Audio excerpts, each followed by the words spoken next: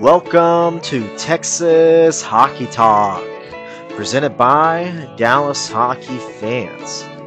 Hello again, everybody. This is Bubbles, the host and founder of Dallas Hockey Fans, the largest social hub for all things Dallas Stars on social media. Find us on Facebook, Instagram, and Twitter, as well as this podcast on Apple and Spotify.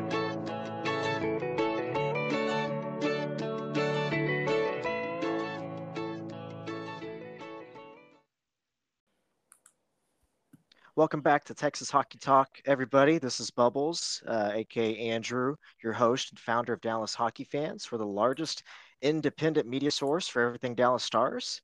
We've got Brando here, one of our longtime admins, who helps out both on our home game and away game post updates. So most of those in action updates you guys get are from him and a couple others. So appreciate you, Brando. And a special guest with us tonight. We thought with his experience in these matters, we could use his opinions.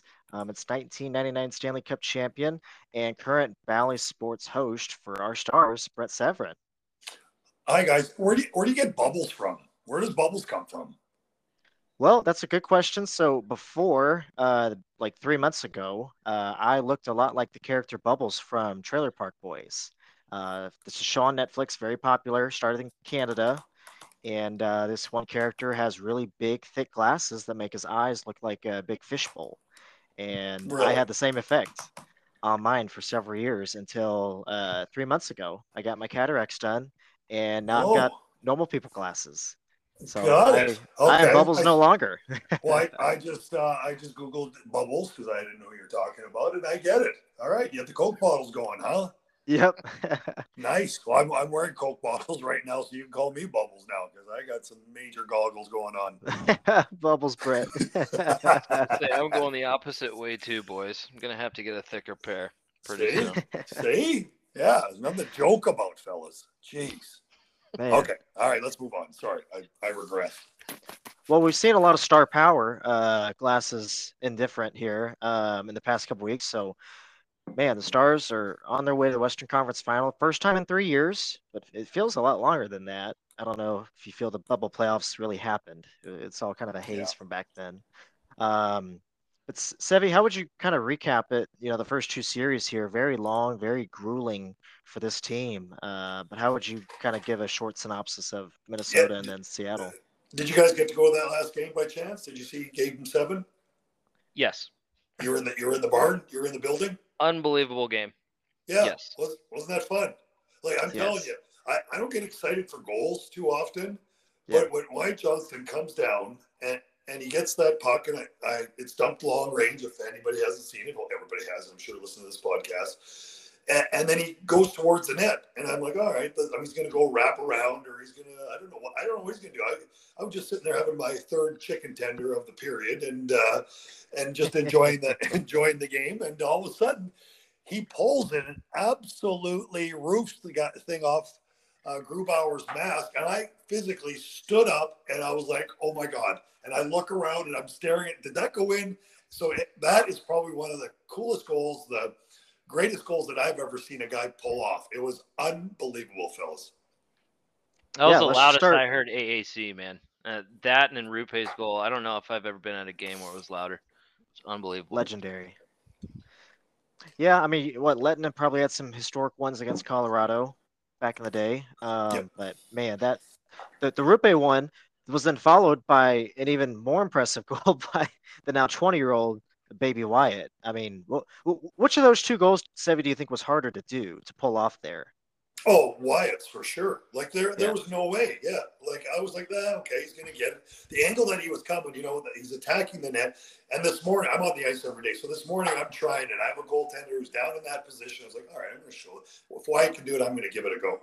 So because when you get at that angle, there is really not much there. Like you really have to just put it in, like he did, kind of off the mask and in. And I tried over and over. I still did. I never got one today. I was really mad at myself. So obviously, not at the NHL level anymore, but I tried and I tried it over and over. So no, his goal for sure. Rope hints. We've seen him do that little drag snapshot over and over throughout the years, right? That's just his trademark. And when we talked to Ben Bishop about Rope hints, shot and how deceptive it is when it comes off. He talked about probably one of the most difficult shots to read on the Dallas Stars, obviously, is that Hintz that loves to come down, pull it interior, and then go the opposite way, and fools goalies a lot of the time. Yeah, and I got to ask you, Sevy, what Wyatt Johnston is doing at 19, 20 years old. I don't remember the last time I've seen a Dallas Star really do this that young in the playoffs when it matters. I mean, can you just describe maybe to the layman's Dallas fan, like what this kid is doing, how he's doing it, and just how incredible it really is? Well, when kids start to come in, start making the team, you watch them in camp, obviously, and then, but I did a lot of kind of work on going back to see what this kid does in junior, what he's done, how he's done it. And the more you read about it and the more you hear from players that he played against, coaches, they talk about how special this kid was and how skilled. In junior, he didn't go around people. He went through them. And that was one of the defensemen said, one of his defensemen that he played against in the hockey league, because he'll go right through you, paying attention, and he did it over and over with his ability and his skill. So, okay, I'm saying, okay, this kid's got it, right? He's got something. So we see him come into camp, and we were surprised a little bit that he made the team in camp and everything, but he's got other guys. He's a young kid. They have to kind of give him this tryout before they can send him back. And as the year progresses, he gets better and he starts to do things. You start to notice him, because he's a scrawny guy, right? He's not a big dude, right? So you're wondering, how is he going to hold up against the big guys in the NHL? And over, he's proving himself. As the year progresses, we start scenarios, right? We start to see him on the power play a little bit. We start to see him taking face off. The coaching staff's talking about this kid getting better and better every single day. And then as the year progresses, you notice him playing longer stretches and taking faceoffs in the defensive zone. And when that starts to happen and he starts to get out there near the end of games, right? You're like, oh, okay, the coaching staff is really believing in what he does. Like, I know him as a very strong offensive-minded player. That's what I've been watching all year. Then you see these other things that he's bringing to the table. He starts to kill penalties and all that sort of stuff. Very impressive. And now you see what he's doing, and he's coming to the forefront with his offensive flair and his control of the puck. Yeah, very, very mature kid. And you just see, he looks like he's 12, doesn't he, fellas? Yeah. He seriously looks like he should be with my son, in the ninth grade. That's where he's at, because he's a young kid. He just turned 20. And but what he's doing is pretty amazing now. And you see the responsibility that the coaching staff, that ultimately tells you. We can say whatever we want about the kids and what they do. Watch how they're utilized by the coaching staff. And that's going to tell you a lot about the kid's game. And he's gotten more and more responsibility. He's done more and more with the time that he's got. So he's just elevated his game. And, of course, getting the points near the second half of the season as well, you just notice him a lot more. And, of course, Jamie Benn, Johnston, and Dadonov have been an outstanding line near the end of the season once Dadonov came over from Montreal. And in playoffs, they've been noticeable for sure. Yeah, I got to say, trade Dadonov was a great one. Great one. I'm getting rid of Gurionov, who just, I don't know, Brando just didn't fit in with the team, or he just couldn't score. The poor guy was drafted to be that role, first or second line. He just never developed into that. So that was a really great trade up to get a playoff veteran. There was a flash in the pan, that first year, sure, but I think he just needed a change of scenery, honestly. And I'm still a Gurianov I believe in the guy, but I think Dadonov just. That play where Wyatt scored, maybe I'm in the minority here, but I honestly thought that when he looked up, I saw him look up and he saw Wyatt Johnston close to the blue line, and it wasn't just a dump like some people say. Like he was dumping it all the way in the end because I thought he knew that Wyatt would get there first. So he's just been playing. He's one of those unsung heroes for me in these playoffs for the Stars. He's just played well. on that goal, right? And that's what that's what everybody does. And back in our day, we would never just flip it out, or we chunk it off the glass and out. But these days, that's some of the offensive breakouts or some of the defensive breakouts into the offensive zone that you're trying to do. You see someone, and for sure Dadonov saw him, but you're just flicking it, because when you're on the ice and you're that deep, you're either giving a rocket pass as hard as you can through the middle of the ice, which is very dangerous, or you're going to flip it. Now, with the flip, as you don't know where it's going to land. You know how it's going to carry him. You don't know how it's going to bounce. So he really put a little meat on it, and you obviously know where the guy is, and you're hoping that he can beat him to the corner. Did that, and it all worked out, right? So I don't know whether it was totally planned. You definitely, as a player, you're going to see that, but you don't know the distance that he is. You see it in relation to their defenseman, but he just chunks it down the ice, and fortunately for this, it all worked out. And I was just go back to Johnston a little bit. How about that? 124 points in 68 games for the Windsor Spitfires.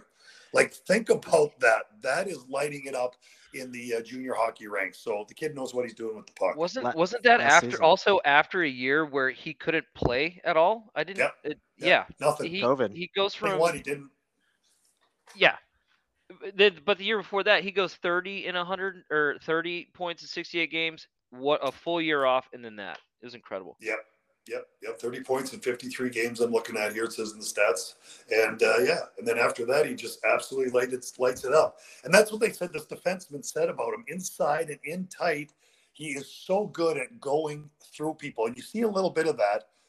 And I think what also surprised me about Wyatt is his ability to fend off these bigger guys. Because, like I said, what do they have him listed at here at 185 pounds? Yeah, on a heavy day, sure, with a couple of Big Macs and a fry in them, he's that weight. But to fend off the bigger guys and kind of win those battles, because I'm always looking at guys. I'm tracking wins and losses along the boards. Now, when you look at hockey these days, 80% of the game is played along the boards, right? So that's where you got to do your damage.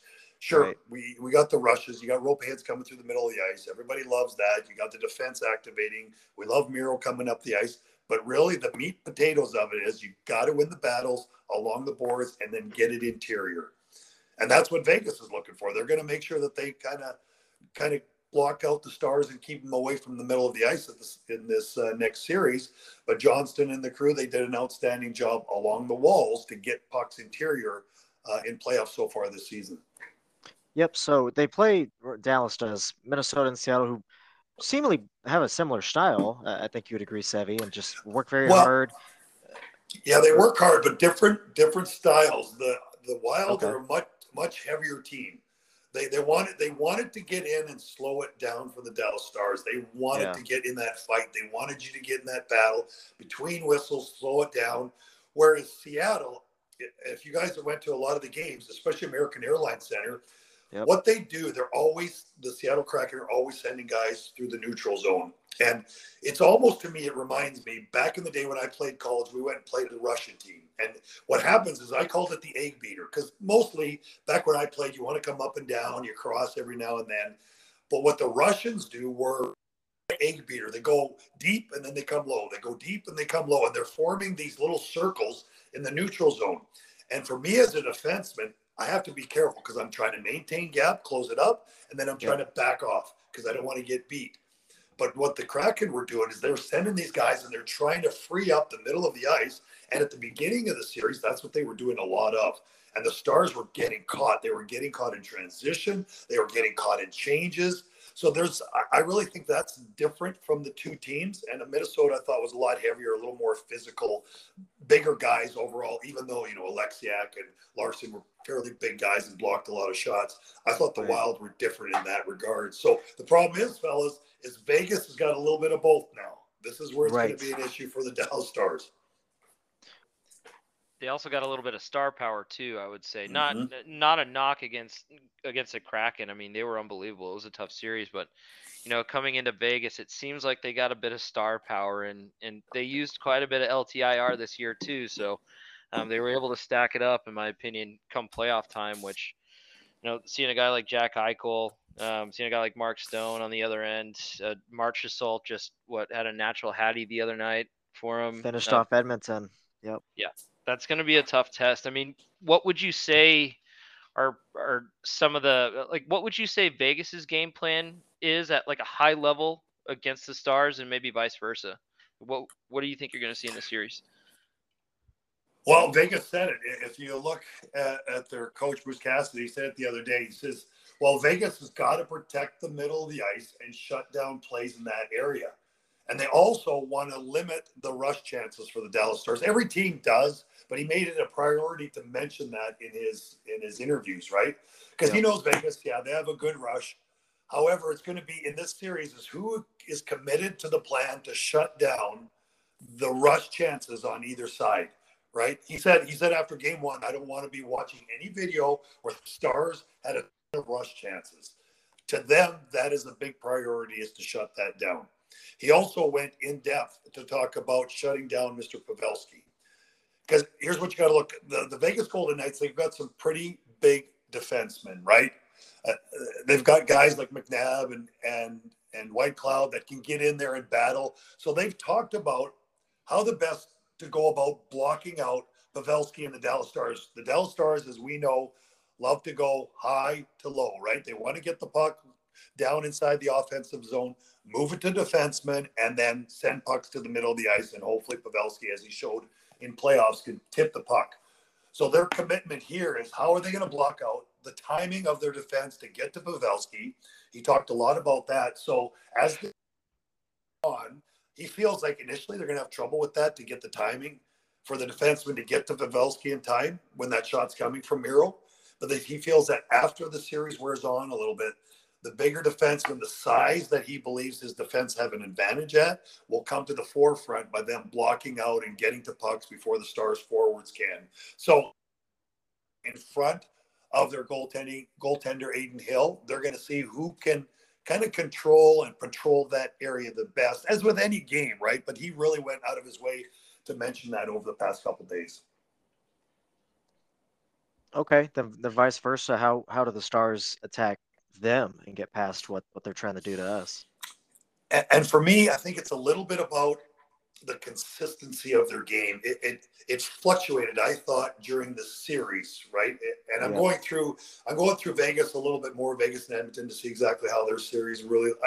When I was watching Vegas, I was kind of watching as a fan and not paying much attention, just enjoying it, having a beer and enjoying it, right? But over the past couple of days here, I'm going to start to go through it and break it down where they try to go. And for the Stars, I want them to make sure that they get out of their zone clean, and that's with support. For the Stars, aggressiveness throughout the entire three zones. You got your defensive zone, you got your neutral zone, and the offensive zone. When they're working together and they're supporting properly, there's nobody in the league, I believe, that can stay with them. When they're disjointed, when they don't work together, when the defense aren't getting back fast enough, as they did in the Seattle series, I thought they got caught a little bit. Like it was bad changes. It was misplayed neutral zone attempts to check. It was forwards getting caught ahead of the puck. So it was little things that they kind of just lost track of mentally that allowed Seattle to really get their speed and coming through. And when you do it with this team, who defend much better, I think, than the Seattle Kraken will, they're going to have to be a strong team with support to get to those middle of the ice, as we talked about. So it's really about support, I believe, for the Dallas Stars. And that's kind of technical stuff for your fans, but just support through three zones like they've been doing all year. When they do that, they're going to be fine. And it's the consistency of that, I think, that they've worked on or talked about moving forward. Yeah, and you had mentioned in that about when the defense, maybe when they weren't getting back and things got disjointed, the Stars were kind of made to pay. I'm kind of interested in what you think the bottom pairing needs to look like, right? There seemed to be a bit of shuffling with guys like Miller, Hakanpää, and Hanley. Yeah. I'm just curious, is like who do you think the Stars really need to focus in on or play to really have the best chance at against Vegas? So you're talking about the depth for the Stars? Is what you're talking just about? like So it seemed like So some of the guys were like the defense. Here's what your question is. You want to know about Lindell and Hakanpää, don't you? Yeah, That's really but what I you're also asking. think Hanley's kind of like made himself a staple too and played really well. I'm just curious, like, who do you think should maybe play at the Yeah, bottom Miller's pair? in there too. Yeah. Yeah. Mm-hmm. Yeah, they've got some depth, right? And I thought Miller came in, right? Outstanding. Obviously, Hockenpah. -4, -5 in that the second to last game, right? So a lot of heat those guys took. But let me tell you, I went back and I watched every one of their goals against. Yes, Lindell fell down on the first one. Hockenpah made a bad change on the second one, I think it was. But those goals that we saw, and I know Essa said it was one of the worst games he played, but I couldn't see it, guys, honestly. And I would love to talk to the coach and be able to sit down with DeBoer or their coaching staff to see exactly what they saw. Because the first half of the game, I really dissected it. There was no issue for me from either of them. For me, it was about the forward positioning and being too aggressive. The stuff that we talked about, being disconnected defensively, I thought. Like guys left alone in the middle of the ice. Forwards in the neutral zone jumping up, leaving a 3-on-2. And Cartier comes down on a 3-on-2 and makes a laser of a shot, and everybody was blaming the defense. If I'm a defense, I got to back out in that situation because it's 3-on-2, right? And so, again, I'm a card-carrying member of the defensive corps for the National Hockey League because I played the position. So I'm going to, you know what I mean? Our motto is don't trust a forward, just so you guys know. Don't trust a forward is what, as defensemen, is what we do. And at times they trusted defense or forwards, the defensive aspect, those two, and they got in trouble for it. With that being said, he moves, his feet move slower, but he's a big body. Yep. When you look at it, he is the guy on the penalty kill that has led the league in the NHL in playoffs for a bit of this for most time on ice on the penalty kill. Stars have an outstanding penalty kill this season. And yeah, they do. And you know what the reason for that is, fellas? Hockenpah and Lindell. So I just want to slap some people upside the head and say, hang on a second. And even Bob Sturm said, yeah, this guy is slow. That's not necessarily true. He is a big body that, yes, I thought Miller played an outstanding game. I thought Hanley has been outstanding. He has been great, right? Since coming back, he has been fabulous. Yeah, he's moved the puck well. You can see his skill. Under pressure, he's made the right move. He's not trying to get too fancy. He's not jumping up in the play. So young players get a little bit anxious. They want to do too much, and he hasn't done that. And that's what I love about defensemen. Like even Heiskanen is so good with making the smart plays up the ice, even though he can probably skate through everybody just about every time. You can't do that or don't want to do that, right? That's too predictable. So I like when guys make the right read. They get it up when they have to. They do skate and jump up when they can, but overall, making the right plays, and the young Thomas Harley has been outstanding, I think, in that area. Yeah, you definitely don't want to get caught against Vegas' star power, like Brando said, that the Kraken may not have had as many killers on a breakaway or 2-on-1, but you can count, on almost two hands these guys for Vegas. Curious, which side do you think is the advantage offensively, just with the skill? Yeah, this is where I get quiet because this is going to be a good one, right? This is okay. First of all, and to start playoffs, here was my picks. I was going to say, if I was just take the Stars out of it, right? I'm a homer, and I think the Stars are great. But if I'm going to pick two teams, believe it or not, yeah, I like Boston. And when they came in and played the Stars, I thought they were pretty good, and I watched quite a few of their games. But the team that I really liked, and the team that I think is favored right now, is the Carolina Hurricanes. They are heavy. They are hard. You know what I mean? They can do a lot with the puck. And I know they have some injuries, which has limited them a little bit as well. But to me, to play 7 games against that team and watching them the way they played the Dallas Stars, to me, that was the team to beat in the playoffs. On the West side, again, taking out the Stars, I thought that the Vegas Golden Knights were and are the team to beat out of the West. Again, taking out our Dallas Stars. They're heavy, they're strong. I thought the goaltending, even though they're rotating 3 goaltenders through, has been good, right? And during the season, I know the Stars beat them all 3 games, but pretty tight games overall, except for the 4. 2 shootouts. I mean, there's 2 shootouts in those games. Yeah, man, we don't see those in the playoffs, do we? No, we don't. Yeah, so that's the thing. These were close games. The Stars won the battles in a lot of these games. That's what I have. Stars had to come back once. Hintz scored what he scored with 38 seconds left in the third period. Otter and Brossois went head-to-head in that game in February 26th. So there's a lot of good things that the Vegas team did, and these teams are very evenly matched. So, like I said, the teams that I was wary of, the Hurricanes and the Vegas Knights, and obviously to get to where the Stars want to go, I believe they're going to have to go through both those teams. Yeah. They're on track. Yeah, yep. Carolina's a sneaky good team. They've got a lot of people up for the Conn Smythe. They are heavy. Like I'm telling you, and I have a friend that's a Hurricanes fan. Like I got to hear his nonsense every day, but that's okay. Yeah. I'll put up with it. But the more I watched that team, and I was like, oh, these guys got something. And then when they come in your building and they play, you really get a good look at how they are. Right? Structurally sound. They win battles. They're big. They're feisty.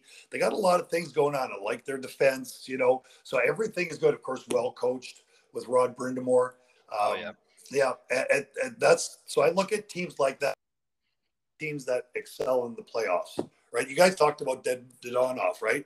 The reason he's so successful is because he works, he grinds, he battles, he plays strong defensive hockey. It's why you notice him at this time of the year, because he digs in like he has for every single game that the Stars have played since acquiring him from Montreal, right? He's been really good in that area. Yeah. I think that series is going to be fireworks, absolute fireworks between the Canes and the Panthers. I mean, everything you just said about Carolina, and then you look at Florida, they seem to be playing the right way when it matters most. They came on hot at the end of the season, and I don't know if I've seen a more disruptive line. Maybe that's the right word in the playoffs than the Bennett Kachuk. God, is it? It's not Verhaeghe on their line, is it? No. Who's the guy? Because I'm so focused on those two. Like Bennett is unbelievable, right? He is, ever since the Calgary days, you hear about this guy, right?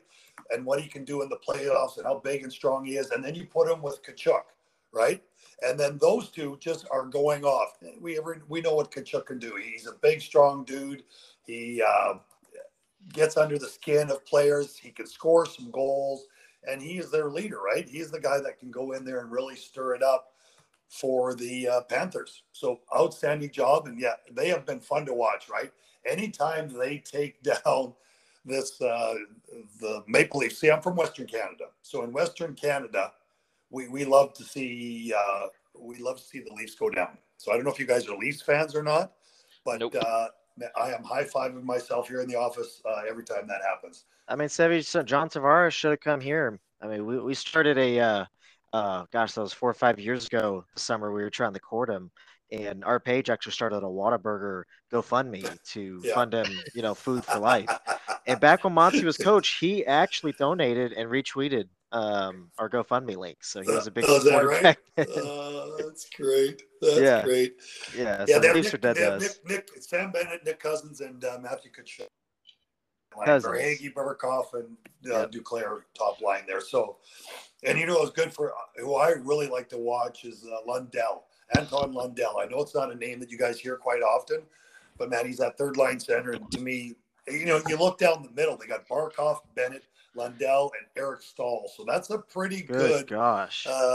That is a pretty good down the middle grouping that they have. And it's part of the reason that they're winning some hockey games. And of course, you got to look at their goaltender, right? He has been outstanding. Bob, as they call him. Yeah, he's obviously been the difference maker, right? And when you get he's stolen so many games in these playoffs for him. I mean, he had 50 saves in the last game. Yeah. Yep.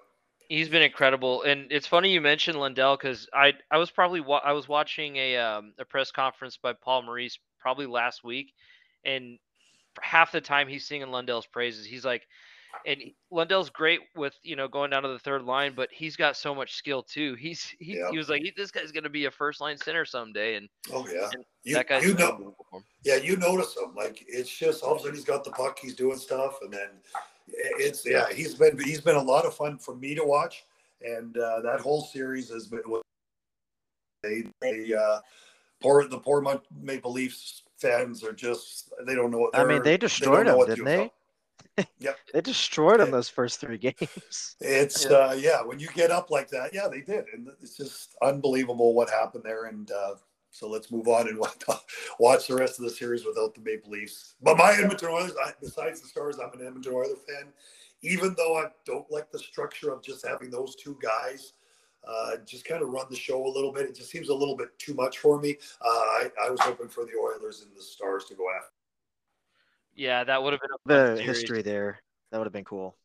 I feel like it's always a high-scoring game whenever Edmonton comes into Dallas. I mean, those are just kind of fireworks games. Yeah, it'd be interesting to see what Edmonton does with the core. I would think they might try to keep them around maybe a year or two more before they make a drastic change. But yeah, you got to. Yeah. But you got to understand, like, it takes more, and being with the Stars here when they won in '99, it takes more than just your heavies up top. Yeah. Yes, your top guys have to score their goals. They have to get some major goals and contribute and help out when they can. But it's also, the third and fourth liners. They have to be there. They have to do their job. And, of course, you need stellar goaltending. You know what Eddie did for the Stars in '99. You go throughout the list of, except for last year, which was kind of weird for the Colorado Avalanche, right? They didn't have the best goaltending in the world, but they had the firepower to kind of outscore their problems a lot of time. For the most part, goaltending is obviously necessary in these playoffs, and Bobrovsky and the crew have been unbelievable this year. Yeah, and speaking of goaltending there, we got to mention Otter, how amazing he's been. 0 losses following a loss. I mean, Game 7 seemed like the perfect time to lose that streak, and he hung in there. So full credit to him. But what makes him so good at his job, Sevy? Well, technically speaking, is he just really quick side to side? Obviously, he's a big guy too. What makes him good at being a goaltender? Yeah, I'm not a goaltender connoisseur, right? The goaltending is such a weird thing. There's so many, like when I'm on the ice teaching kids, usually the goaltender instructors are out there and I'm picking their brains about different things and all the crazy stuff that they do. But here's what I know about it, right? He's a big, tall guy. He moves well. He gets to position quickly. And he's got this mental focus. When he was sent down a couple of years ago, like, the look on his face, like usually you see young kids like, they're like, oh, okay, it happened, and I'm gonna go down and get better. But he was pissed.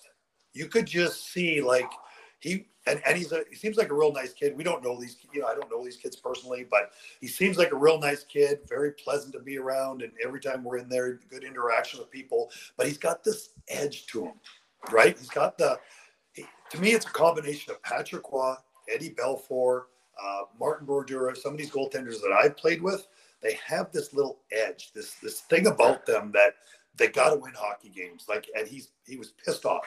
Like, he was really, really pissed off, but he said the right things. And then he goes down, and you can just see he was going to wait for his moment. And, man, he's been good, hasn't he? You guys really enjoyed his play, I'm sure, like everybody else. I mean, it just makes me think back to that 2017 draft. I'm like, how did we draft all these players to just go from like a seamless transition to one core to the next? Not saying that guys like Benner Sagan are not part of the core, but like it usually you see teams kind of have a couple years to go down like a goalie to get right back up and establish a core again. The Stars didn't really have that, and I just think we're so lucky. I mean, getting Heiskanen and Ottinger and Robo all in the same draft. I mean, it's absolutely insane. He's been unbelievable. Yeah, and obviously what the Stars have done in the layering of the players, and that's kind of what you have to do to be a successful organization, right? So you got the older Cougars that are kind of, slowly making the back nine, right? Pavelski. You can even throw Jamie Benn in there. Sagan's been around for a long time. And then you got that tier that you just talked about with Heiskanen, Otter, Robo, all those guys. And then how about underneath? You got a ton of new players coming in, right? Of course, Wyatt Johnston is the guy. You got Stank, yeah. Yeah, all those guys that are coming up. That's a pretty good batch that they have. And you got to keep filtering and keep funneling your new players in, but you got to have the experience. Like having Pavelski there, I know what he does on the ice. Yeah, he's got the skins and he does all that. But to have him, especially with a new coach coming in like Peter DeBoer, and having a guy like Pavelski be the buffer between those. Because, fellas, in my time of watching hockey and being involved with a team, I have never seen a coach come in and have a drastic change in the way things look immediately. Like everybody says system changes, blah, blah, blah, but you can't see it. You can't, it's not tangible, right? You don't feel it. Excuse me. In Austin, the very first day that they came out and they started to skate, I was like, what is that? Like everything, I was like, what is that? Like it's something different. And then the guys were coming out of the room saying, yeah, there's different words being used. There's different, like players don't usually say that, right? They say, yeah, there's different vocabulary. We're trying to learn the way he talks and all this. And if you read between the lines, they're saying like it's just different. It's new. And then you see the support. The very first day I saw him, it's called a swarm. It's what happens in your defensive zone. The puck goes in and you want to swarm now. Whereas back in my day, we spread out a little bit. You put one defense and one centerman. Now they bring 3 or 4 bodies around the corner and you try to swarm the puck and keep it in there and steal the puck and outnumber the offensive team. And were doing this. Yeah, they were doing this immediately. And you'll see it when you guys watch the game, watch in the corner and count guys. The winger that's supposed to be up high, he pushes down almost into the hash mark circle. So he's trying to keep the puck from going to the defenseman. He goes low. The defense can go in there. We can have 2 defensemen, which in my day never happened. 1 defense in front, 1 defense in the corner, center in there. Like, God forbid you have a winger down in that area. That's just too low. But you see, they call it a swarm, and they come in and they swarm that area. And they were doing this. Then through the neutral zone, 3-layer support system. And I have to show you on video how it looks. But they have guys coming up the ice supporting each other. Then it gets thrown in. And again, they have this aggressiveness around the puck. And that's what you noticed right away. The aggressiveness at times has deep and all that sort of stuff, or the defense pinching too much with no support. That's going to happen. But this aggressiveness from DeBoer is important. And with Joe Pavelski there, he is the guy saying that, guys, I've had this coach before. This works. And I'm sure that message going, from the coaching staff through Pavelski to the players allowed this seamless transaction, if you will, this system that the new coach is being brought in, that the players are buying into it. So it's real important for them to understand that. And Pavelski, I think, is the key to that. Oh, the leadership, the veteranness, the playoff experience. I mean, that all comes to fruition. I mean, Jamie Benn and Sagan are now veterans there. It's great to have a healthy Sagan, knock on wood, too. I think some people have forgotten that most of the big runs they've had in the past decade with him on the roster has seen him injured. Even in the Tampa Cup final, he was on the power play in overtime and could barely skate because he was so hurt with, I forget the injury, but poor guy. Oh, he's had everything. He's everything. Had cuts to his legs, the laceration of his Achilles tendons. He's had hip injuries. He's had all kinds of stuff that he's had to work through, knee injuries. And that's the thing about him. And what I know people bag on him because of the offense, right? But let me tell you, that guy, since coming back from those injuries, I've watched every shift of his, right? And he works hard. He tries to get to the areas. He tries to battle for position. He does try. He works very hard to get that. So for me to watch a player like that, I'm not going to hammer on a guy that's maybe not scoring as much as he should, but he's working and leading and battling and doing what he can to be a difference out there. And he forechecks. He forechecks effectively. Like if you're a guy like Gary Onoff, who is trying to work the perimeter, not getting to the middle of the ice, not listening to his coaches defensively, it's the reason where you finally get fed up with the guy and move him. Great guy, great kid, smart kid, but his skill level never reached his brain, right? Mm-hmm. He wasn't able to listen to the coaches and take feedback in. I was talking to a parent today and said, one of the most important things kids can do is listen to their coaches. You have to listen to what they're saying and be able to filter that through and apply it. If you cannot apply it, you're in for a very short career.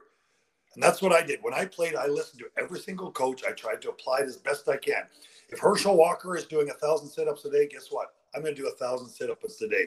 If Mike Keane tells me when I first turned forward, I never played forward before I played in the NHL, and he tells me that when you get the puck along the boards, you have to get it out. Guess what? I'm going to get the puck every time and try to get it out best I can. That's all. You're saying you listen to Hitch the entire time, Sevy? I don't believe that. Who's Hitch? No. Hitch. No, I'm talking about Mike Keane. He's Mike the guy Keane, man. Keener. Not Hitch. Yeah, oh, it's Mike Keane. No, Hitch just yelled at me every day. That was his role, is to just lay it into me as much as he could. Newendike, Keane, all those guys, those are the guys that are helping you. So the assistant coaches were the guys really as well that were giving you information, right? Yes. Head coaches in the NHL are there to beat you down. That's really it. Or when I played, that's kind of their motto, right? They had the big picture. Whereas the assistant coach and skills coaches and all those stuff, you got to listen to what they're saying. And if they're giving you feedback, you have to do that. And that's where Gary Onoff, I thought, just didn't get better, because I'm sure he's listening, but he wasn't listening and it wasn't coming to fruition, right? So we're back to Seguin with his hard work and all that. It's important for him to continue to grind it out and hopefully chip in a big goal or two in this series, because you need those kind of guys in there and forechecking and working hard. Cheers to that. Absolutely. Yep. Well, we're just about out of time, guys. Let's get to the point of all this. Predictions, team and series length. Brando, go ahead. Stars in 4.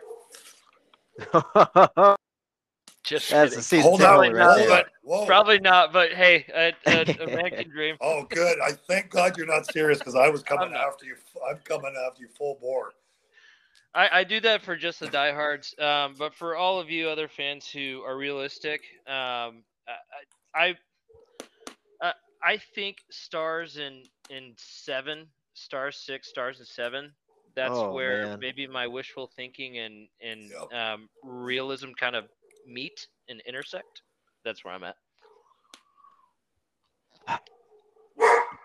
I would say I'm a little more optimistic. I think they're going to get to Vegas early, and I think they're tired of these long series. I think they're going to close them out in 5, and they're just not going to be phased by whatever Vegas throws at them. Rupe and Johnston and Pavelski will just be too much, and Otter will shut them down. Yeah, you hope that's the case, that the Stars are able to get that rush up the ice as much as possible, right? That's going to be the key, obviously, and out battle and outwork the big defense for the Vegas Golden Knights. That's important as well. Yep. Yeah, your top guys have to come to the forefront, and a guy like Mark Stone, you're going to really have to watch. He's also a guy that's going to be all over him. Jack Eichel has had pretty good outing here. And obviously, Jonathan Marchessault has been really good the last series and just continues to improve. So there's some big names. And fellas, if you think this is going to go fewer than 5, then obviously you're making some trips out to the local establishment, maybe having a few too many. This game is going to go. This game is going to go 6 or 7, and hopefully it will favor our Dallas Stars. I love it. Well, it'll feature a lot of fireworks, as we hope. So bet the over if you're a degenerate like some of our listeners I know. And we will just sit back and enjoy Sevy. No TV duties for you. So you were just hanging out with the rest of us. Yeah. I've been able to watch it. Just going to the last, like I say, Game 7 and sitting back and just kind of enjoying it was outstanding. My mother-in-law wanted to go, so I'm going to take her, and we got to sit in the suite and hang out a little bit. And that was a lot of fun, and to see the fans into it. Because ultimately, the hockey is a very small market. Like, I don't care what you hear. It's a very small market, but we're a passionate group, and we love it. Absolutely. Excuse me. Well, go Stars. Let's win this thing. Western Conference Final starts Friday night on ESPN at 7:30 or a little after when the commercials are done. Look forward to a great series. Sevy, thanks so much for the time, and Brando as well. And for all you guys tuning in, Texas Hockey Talk again is brought to you by Dallas Hockey Fans. We're on Facebook, Twitter, and a little bit of Instagram. We will see you guys out on the webs. Go Stars. Let's go.